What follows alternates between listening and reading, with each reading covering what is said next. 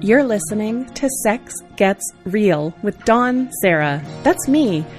This is a place where we explore sex, bodies, and relationships from a place of curiosity and inclusion, tying the personal to the cultural, where you're just as likely to hear tender questions about shame and the complexities of love as you are to hear experts challenging the dominant stories around pleasure, body politics, and liberation.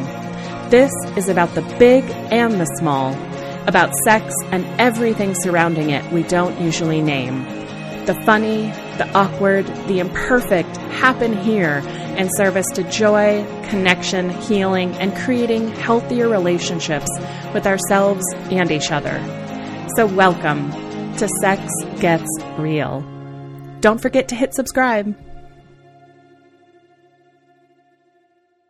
Hey, you. Welcome to this week's episode of Sex Gets Real. JoEllen Notte is joining us this week, and I'm ridiculously excited that we get to talk all about sex and depression, being in relationship in these times of physical isolation, whether we're in a shared space with a partner or far away, and the impacts of what it means to be inside of a global pandemic and how some of us might be coping. It's a really timely and important conversation for these particular times. I'm also super excited because JoEllen is a speaker at this year's Explore More Summit, which, if you're listening to this on the day it drops, is tomorrow. Explore More Summit happens April 20th to the 29th. It's our 6th summit. Holy shit. 10 days, 28 talks. And if you register, it is free to attend live. So you can watch one talk for the whole 10 days or one talk a day. Or if you want to be really ambitious, multiple talks per day. There's 2 to 3 talks every day for 10 days. Plus, we've made these incredible workbooks that will be permission slips and balms and take us to curious, deep, beautiful places. I want to tell you just a couple of the folks that you're going to get to see at Explore More Summit. It's amazing. Amber Rice is going to be there, who is a very, very funny human being and therapist, talking all about the inner critic. Andrea Glick is joining us, who you might know on Instagram as Somatic Witch. We're talking about attachment theory, regulation, consensual non-consent, and impact play as a way to heal. Be Nourished, Dana and Hillary are going to be there talking about the importance of enjoying the food that we eat and boundaries. Speaking of boundaries, Mackenzie Mack will also be there talking about boundary work. Kathin Jesse, who is one of the founding members for the Institute on Somatic Sex Education, is there. We're talking all about erotic touch and being witnessed in our most vulnerable spaces. Clementine Morgan is going to be there, and Clementine does all kinds of really awesome work about trauma-informed polyamory. And we have a really interesting discussion about how most mainstream polyamory texts really position us as kind of like the ideal version of ourselves and leaves out the impact of trauma, depression, anxiety, PTSD, and so many of the other things that can make it really difficult for us to regulate and to be in relationship with others. So that's really interesting. Clementine also talks about the magic of being in a trauma body. Darcy Steinke is there, who you heard on the show a couple months ago, talking all about menopause. Graham Seabrook is talking about why motherhood is broken. Gwen Ramundi, who's a therapist that is the clinical director of Trauma & Co. on Instagram, is talking all about soothing our nervous systems and trauma and healing inside of a broken culture.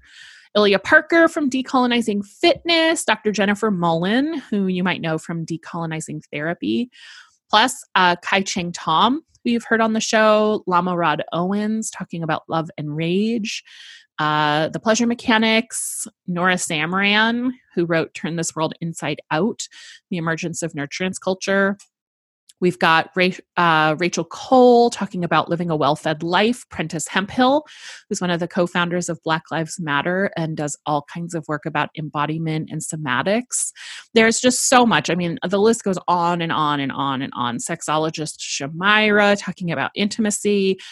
The conversations this year are just extraordinary. They're so important, and they really speak to this particular time we're in with all of the trauma we're experiencing, the importance of community accountability. I mean, I just can't say enough about how proud I am. And because it's free to register, literally, even if all you fit in is like a half of one talk, it's a half of a talk that has so much depth and meaning. And I hope you'll join us. You can see all the details plus the schedule at exploremoresummit.com. I would love every single one of you to join us there because it's going to be so special.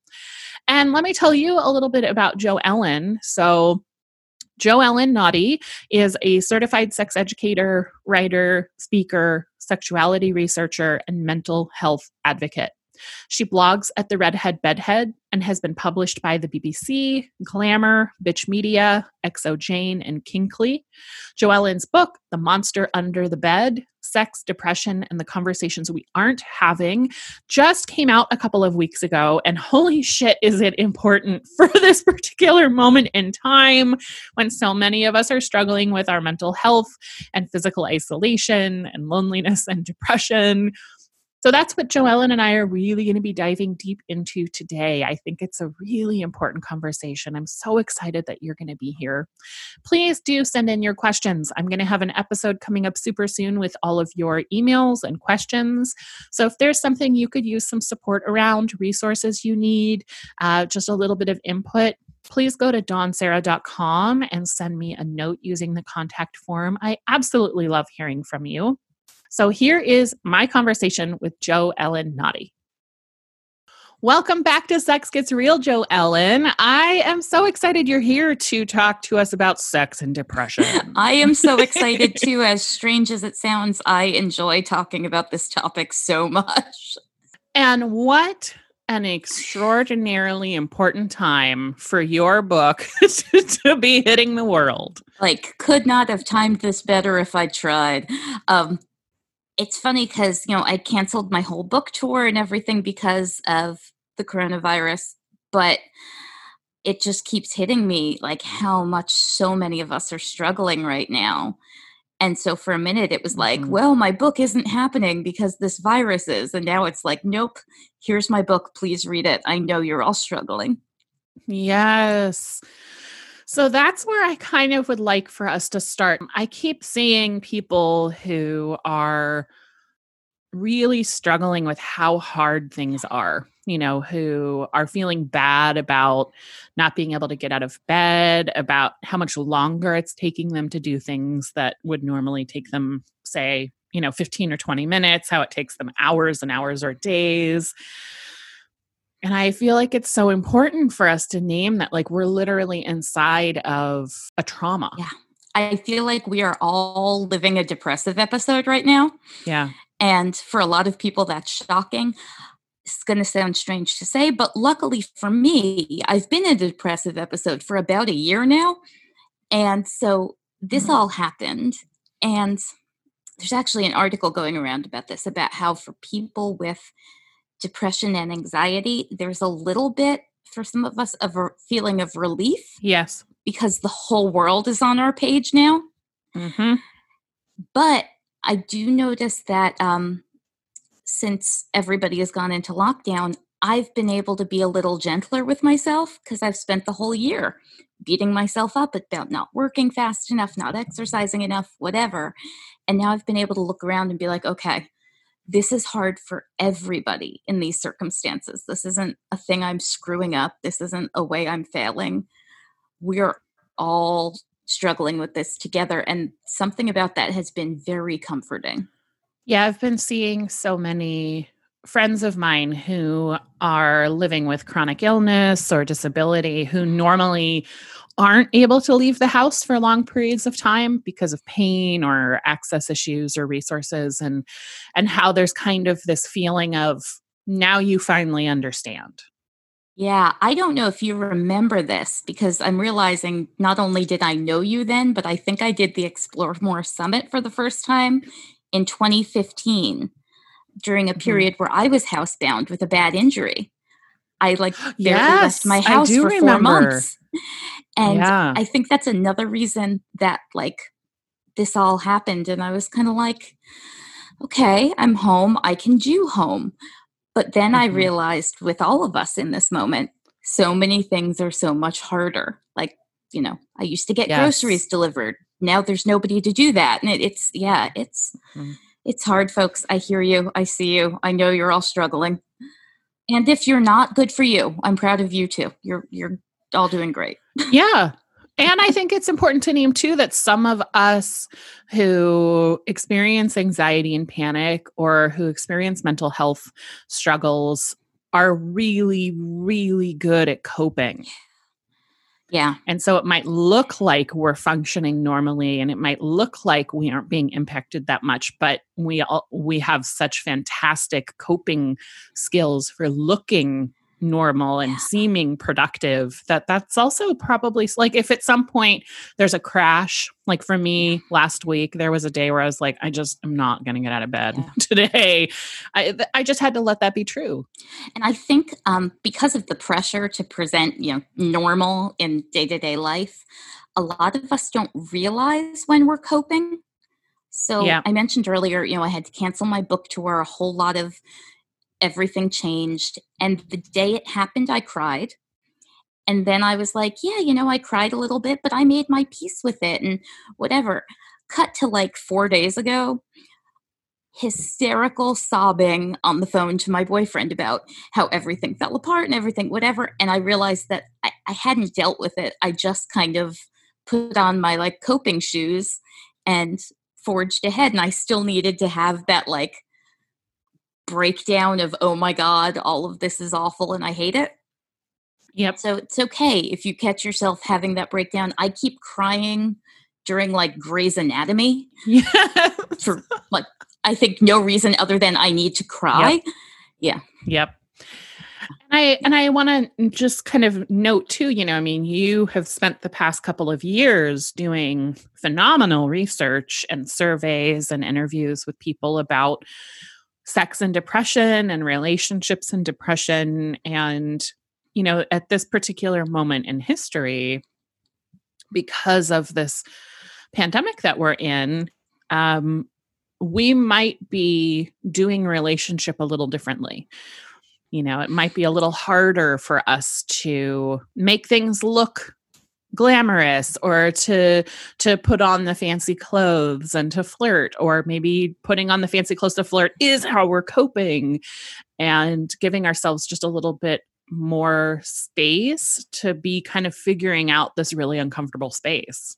And I think I feel uniquely qualified to help us all talk about this Yay! because, yeah, right?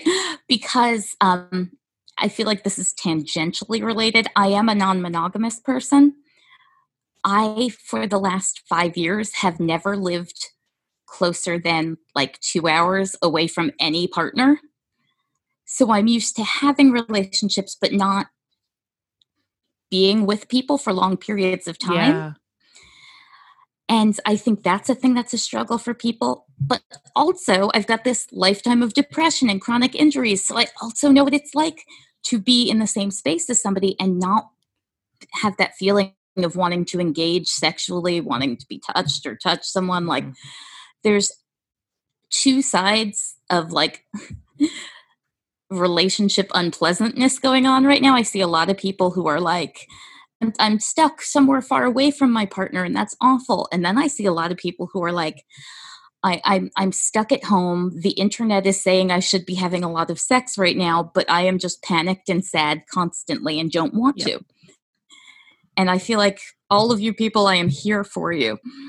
I get all of these feelings and they're legit and they're real things Yeah. that I think we don't in day-to-day life give enough lip service to. Yeah. Yeah. Yeah. And my hope, like part of what's breaking my heart so much about this is seeing how domestic violence rates are skyrocketing, Mm, knowing that people are yes. really stuck, like for people that are in relationships that aren't safe, where maybe they can kind of get by when they're both going to work, or at least one is, and now you're at home all of the time. And knowing how, for some people, surviving inside the home is more difficult than surviving out in the world right now. And even just kind of like dialing that back to relationships that maybe aren't abusive, but relationships where there hasn't been a culture of like openness and play and Mm. curiosity, because maybe we were just kind of following the relationship escalator, and now we're kind of at a place where we maybe don't have the communication skills we want. That can feel like flailing. Yeah. Yeah. And I read like so advice columns are kind of one of my guilty pleasures. And I read one the other day where this woman was saying, I am engaged. My partner and I both work long hours and so we would see each other on the weekends. And we've been engaged for a couple of months and now we're trapped home together and we're working from home. And I think I maybe don't like him. Yes. What do I do about that? and and I thought, oh my God, that's actually fascinating because clearly I work from home. I talk about feelings constantly. I'm in the like big happy open communication bubble. But like if you're outside that and somebody checks your boxes and you've been trundling along in your relationship, this is an amazing time to kind of see how you actually feel about that. And I think, as somebody who got super trapped on the relationship escalator in my 20s, I could see this bringing about those moments of like, oh crap, I thought I wanted to get married, but I definitely don't want to get married to this person. Yes. Yeah. Not you. Mhm. Mhm.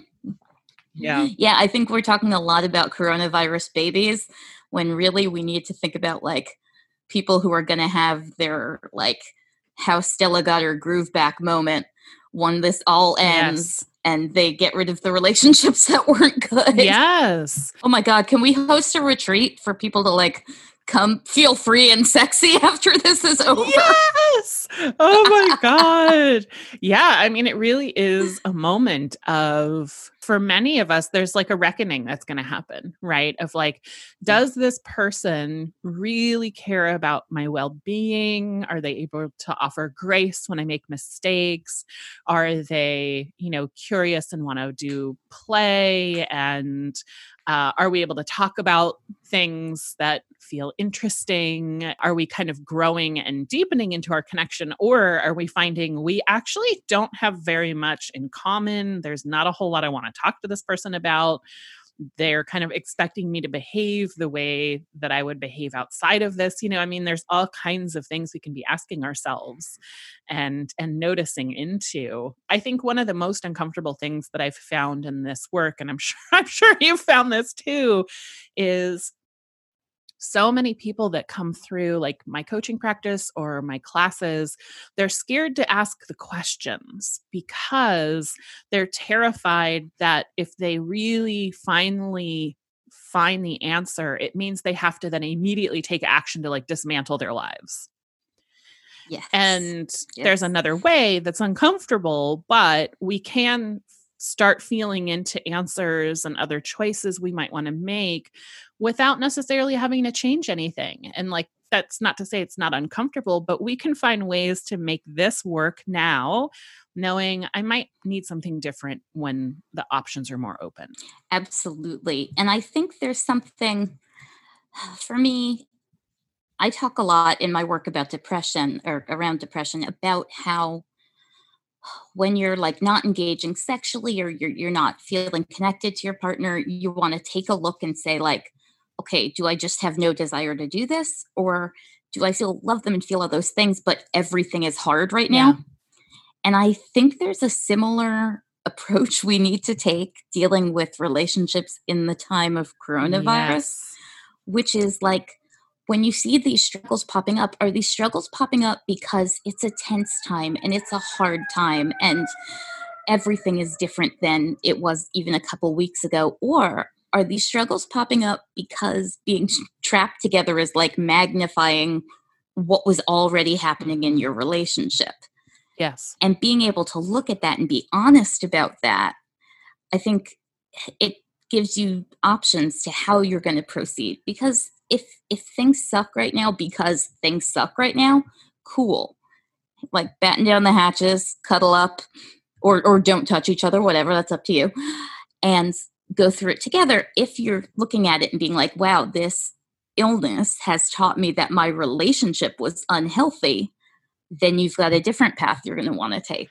I so appreciate that distinction. I think lots of us are feeling kind of agitated and like we want to be able to have the choice to go sit at our favorite coffee shop or see our friends and have dinner parties and even just holding the collective fear and anxiety. Like we're literally surrounded by people who are scared a lot of the time, who are stressed a lot of the time, who are losing family members. And, I mean, like it's a lot. It's a lot for us to be holding. And so I love this question of like, are in general things just feeling off? Is it difficult to do work, to concentrate? Do you just really want to like sit and watch Netflix and eat ice cream or, lose yourself in books? Noticing those kinds of things of like, oh, well, I think maybe I'm just kind of numbing things in general don't feel good. I love that you're offering people that versus, are things kind of not how we want them to be, but I'm generally doing okay. But this person I'm starting to realize really isn't who I thought they were. I think we as a society tend to be very black or white. So like wake up one day and we're kind of grumpy at our partner and suddenly it's like, is this awful? Should I end this relationship? Do we hate each other now? But like,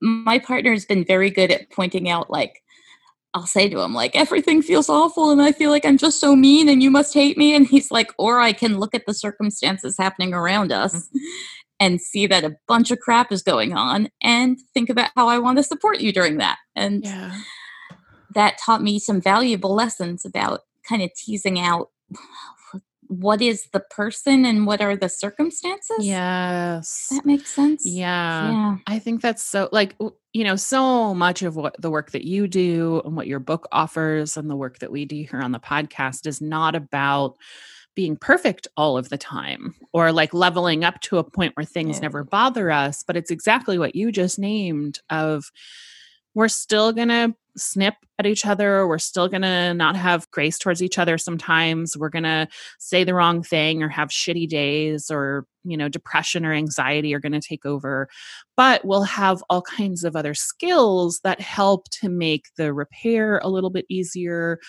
Like the other day, Alex was super agitated because he was stressed about something. And a couple of years ago, me would have 100% internalized that. Oh my God, it's me. He's not telling me something. I've done something wrong and he doesn't want to be here anymore. All my abandonment stories would have come up. But I just kind of kept doing what I was doing. And sure enough, like 20 minutes later, he came over and he was like, I'm really dysregulated. Can we just hug so that I can kind of like calm down and be here? And we hugged for a really long time. And then afterwards, we both felt better.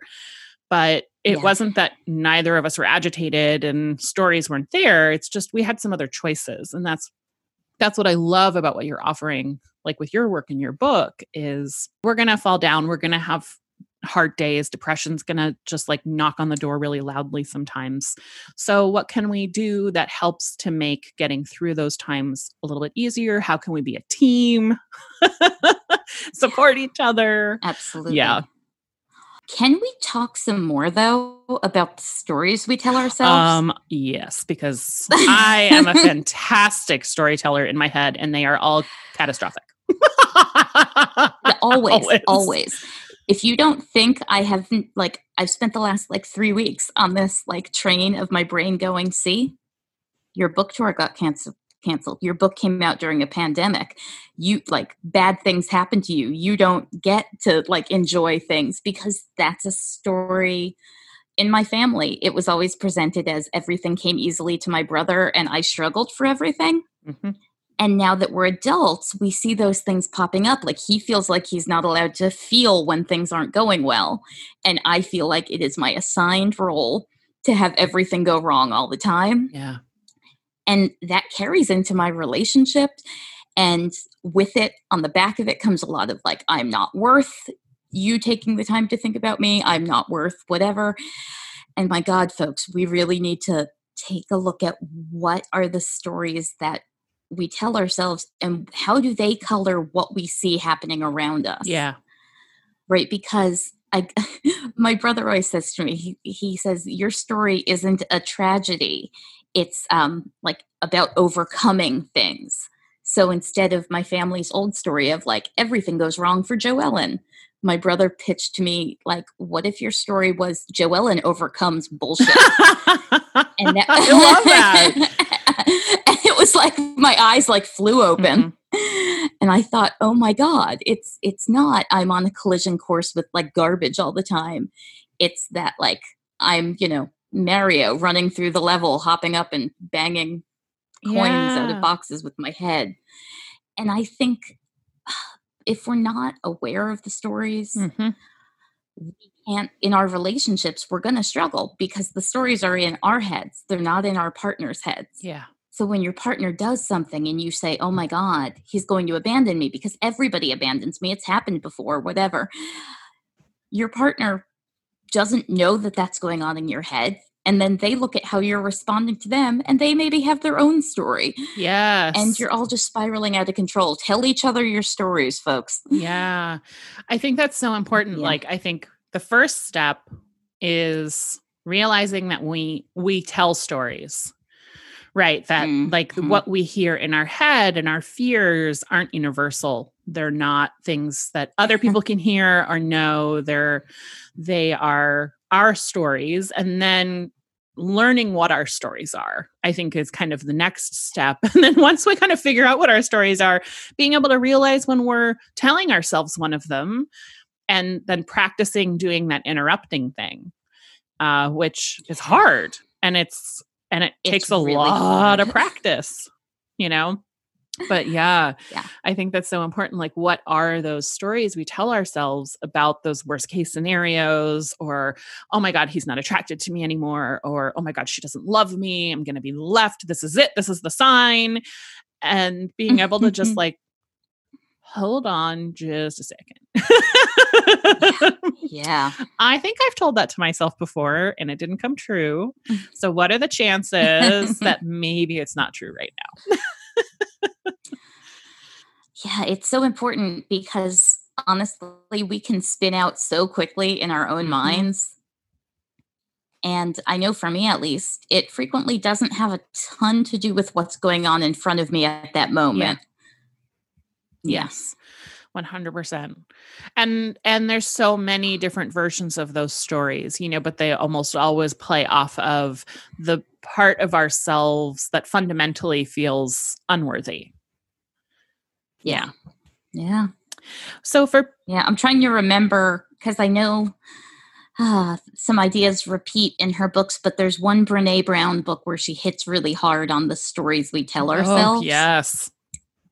And I can't remember which one it is. So folks, just go read Brene Brown. She's fabulous. Yeah. I love the stories we tell about like our unworthiness, so like one of my stories that'll come up is, this is it. He wants out. He's finally figured it out. I'm going to be left. Right. Yeah. And like, of course there's a deeper part of me that's like, I'm going to be okay. I'm really great alone. I love being single, but that voice can get really loud and seem like it's the only story. Yeah.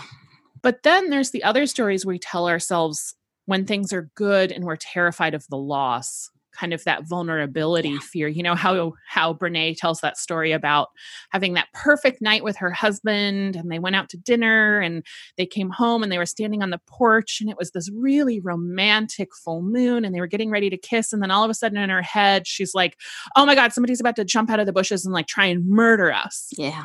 And it's because it can be hard to allow things to be good when they're good, because then if they stop being good, it hurts too much.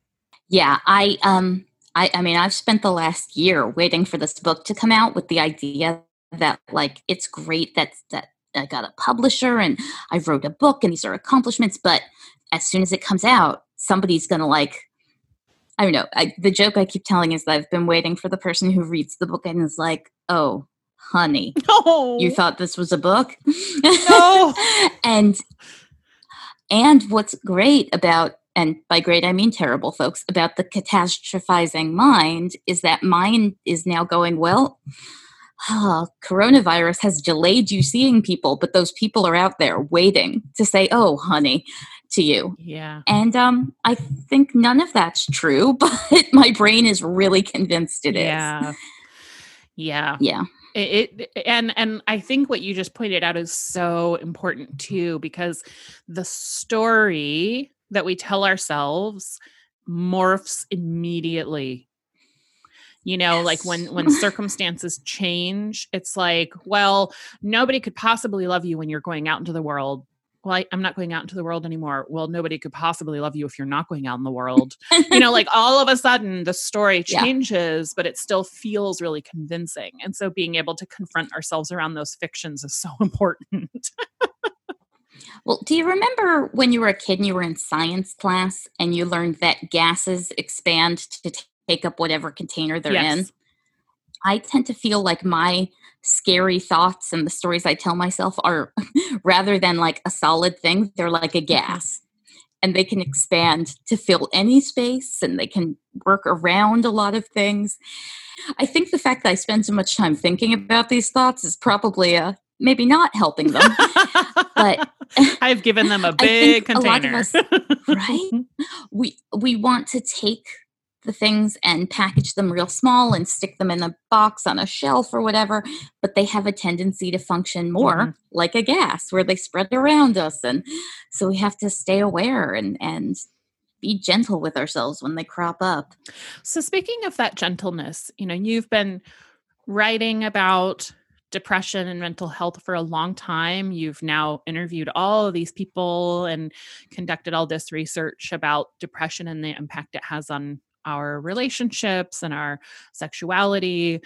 And for people who are really struggling right now, where maybe depression is taking up more space than they'd like, what are some things that you found help with self-compassion? A big thing for me is small, achievable goals. Mhm. I tend to be very all or nothing.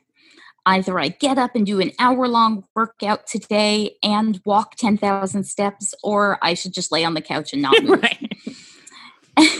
And especially with my my surgical spinal health injury history, that goes bad really fast in either direction.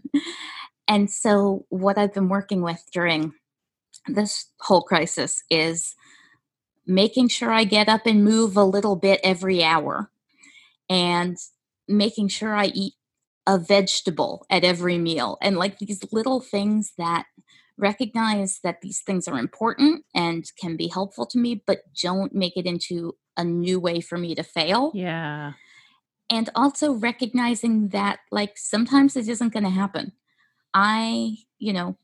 Many a healthful dinner has been planned in my head and then, seen me eating like chips and dip in the evening as a meal because my God, life is so rough right now. Yeah.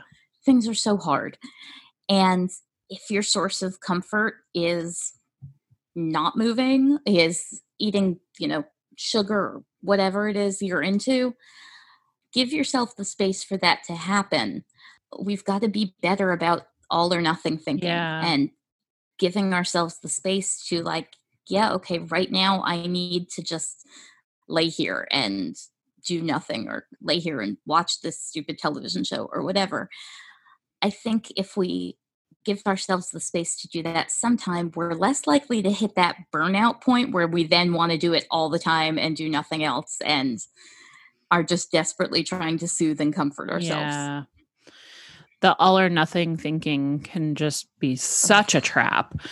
And, you know, I think like part of where that all or nothing thinking comes from is diet culture, right? You're either like doing the right thing or you've completely blown it. You've either stuck to the plan or you have to start all over again.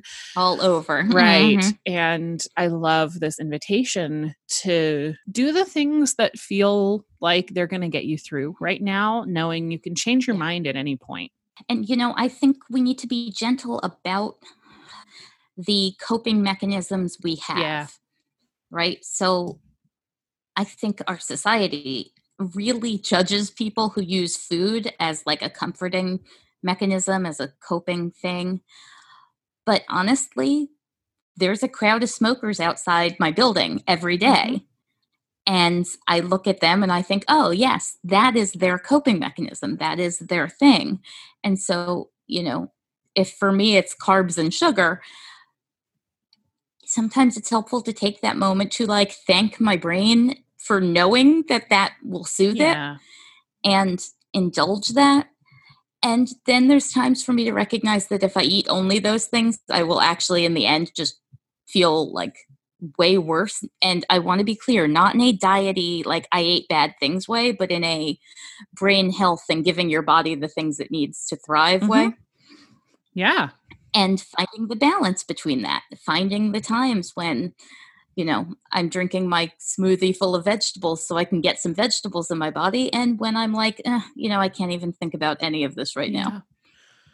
I also think something that can help so much with self-compassion is being really deliberate about what we're taking in as far as like news, messages, you know, I mean, like if it's not feeling really good, don't be following people who are telling you like this is when you're going to write your next book or when you have to be the most productive of your life, or people who are telling you you should be treating this like some kind of fancy spa vacation. It's not. It's hard. You know, follow people who are offering a lot of self-compassion tips, self-regulation suggestions, who are offering tools for being soft and tender with ourselves, you know, literally turn off the news and maybe ask someone to just let you know if something important happens. Talk to friends who make you feel good, not friends that make you feel like you have to perform. I mean, we can make some choices about what's coming into our bubble. And I find that that also helps, like, because if I'm comparing myself to all of these people who are performing that this is the most productive time of their life, that isn't going to help my mental health as much as following a whole bunch of therapists who are offering me really kind, like daily affirmations. I actually said to my partner the other day, I am so glad that this book is finished and out in the world, because if this crisis had hit while I was writing this book, I would be beating myself up so hard about not getting the book done with all of this time I allegedly have now. And not recognizing that we are collectively in the midst of a trauma.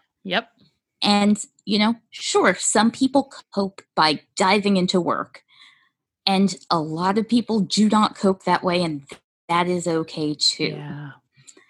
Yeah. It's a thing I've struggled with a lot that I kind of want to be open about, because I tend to feel like if I'm struggling with this, maybe other people are too. You and I joked a bit before we started recording about how teaching webinars is basically like teaching into a mirror for an hour because you can't see anybody else and you just see yourself. And I think a lot of us, you know, we don't have access to the people who do our hair. We're not putting makeup on. We're like the things that we usually use to make ourselves feel like our, you know, sexiest, happiest version, we don't have access to. So if you, like me, do not want to video chat with a bunch of friends, send Marco Polo videos, be in 3 different Zoom groups, like I had a day last week where I kind of snapped at 5 people in my life because they all at once in the same day were like, why aren't you doing more Skype? Why aren't you sending me these videos? Why aren't we? And I had to say to everybody, like, I was in a bad place before this.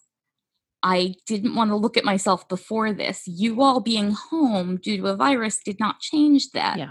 So I need everybody to accept my no on that. And I think people need to be aware that it's okay to say no Mhm. on that. Yeah. Like, not everybody's going to want to do the virtual cocktail hour and the, like, all of the things that people have come up with Yeah. to socialize during this. And that's okay, folks. You don't have to do those things. Exactly. And it makes me think too, there's so many suggestions right now. And they are helpful suggestions for some of us. I have been in long distance, long-term relationships where doing like Skype dates and Skype sex Mhm. and phone sex was literally how we had sex 90% of the time. Mhm. Uh and so there's a lot of articles coming out about how to keep the flame alive, how to make things still feel new amid, physical isolation. And there's lots of suggestions for exactly those things, like doing Skype dates and having phone sex and doing video sex. And I've seen lots of sex educators organizing online threesomes and online play parties. And I love that there's technology available for those things. And you are not doing it Mhm. wrong. You are not a failure. You are in no way obligated to do any of those things if they don't feel good. Yeah, and I think I keep saying it took like a little less than 2 weeks for all the kind of real world bullshit that we deal with, and the social pressures and the sexual pressures and all that stuff to fully creep into Yep. isolation. Like, the first week or so, nobody knew what was going on, and then by the end of that second week, there was all of these options of things you could do online, and that feeling that, like, look, we can still carry on our sex lives and our social lives and our whatever. And it just brought a bunch of pressure to isolating. Yeah. And I think it's great that it's provided options. I think for people who are feeling that pressure, we need to be very clear. We are not on vacation. Yep. We are isolating to protect ourselves and others from an illness that has been deadly. That can be the thing you are doing right now. Yes. That's okay. And I think it's important to be really open about that, because I I just imagine that there's all these people out there who now feel like they are not doing like a good enough job Yeah. of being the ideal self-isolator with like a perfect loaf of freshly baked bread and an ongoing chat group. And for people who are in situations where maybe they're cohabitating with someone and they really are feeling impacted by all of this, maybe their depression's at an all-time high. What's the one thing you Mhm. really hope people take away as far as like sex and being with a partner who might be feeling differently than you about sex, either feeling really sexy and wanting sex and maybe your libido's low, or maybe really having a low libido and you're kind of like, well, this is how I soothe. What's kind of like the main thing you want people to take away? I want people to understand that to navigate situations like that, it's just really important that you're communicating with each other. Because what can happen a lot, especially with sex, because we as a culture are enamored with the idea of things coming naturally. And we look at sex and we're like, what? Sex drive, it's inherent. We all want sex. But our feelings about sex can change wildly day to day, hour to hour, whatever. So make sure you're still talking to each other and checking in. And, you know, I've had times where I've said to my partner, I'm going to want all of the sex the next time I see you. And then I've had other times where I've been like, I don't want anyone to touch me at all. And that has nothing to do with you. So, in order to kind of avoid that feeling of like, I'm saying no to sex, thus I'm saying no to you and rejecting you, or I'm now hounding you for sex, that open conversation about what's going on and why can be really helpful. Also, everybody should read Come As You Are by Emily Nagoski, Hmm. because there has never been a better time to think about sexual accelerators, sexual breaks, the power of Yeah. context, because we are in just a very different context than most of us are used to, and understanding that that could affect your desire for sex, Yeah. and that's okay. Yeah. Yeah. Well, I'm so excited because you are speaking at Explore More Summit this year, which starts tomorrow. Holy shit.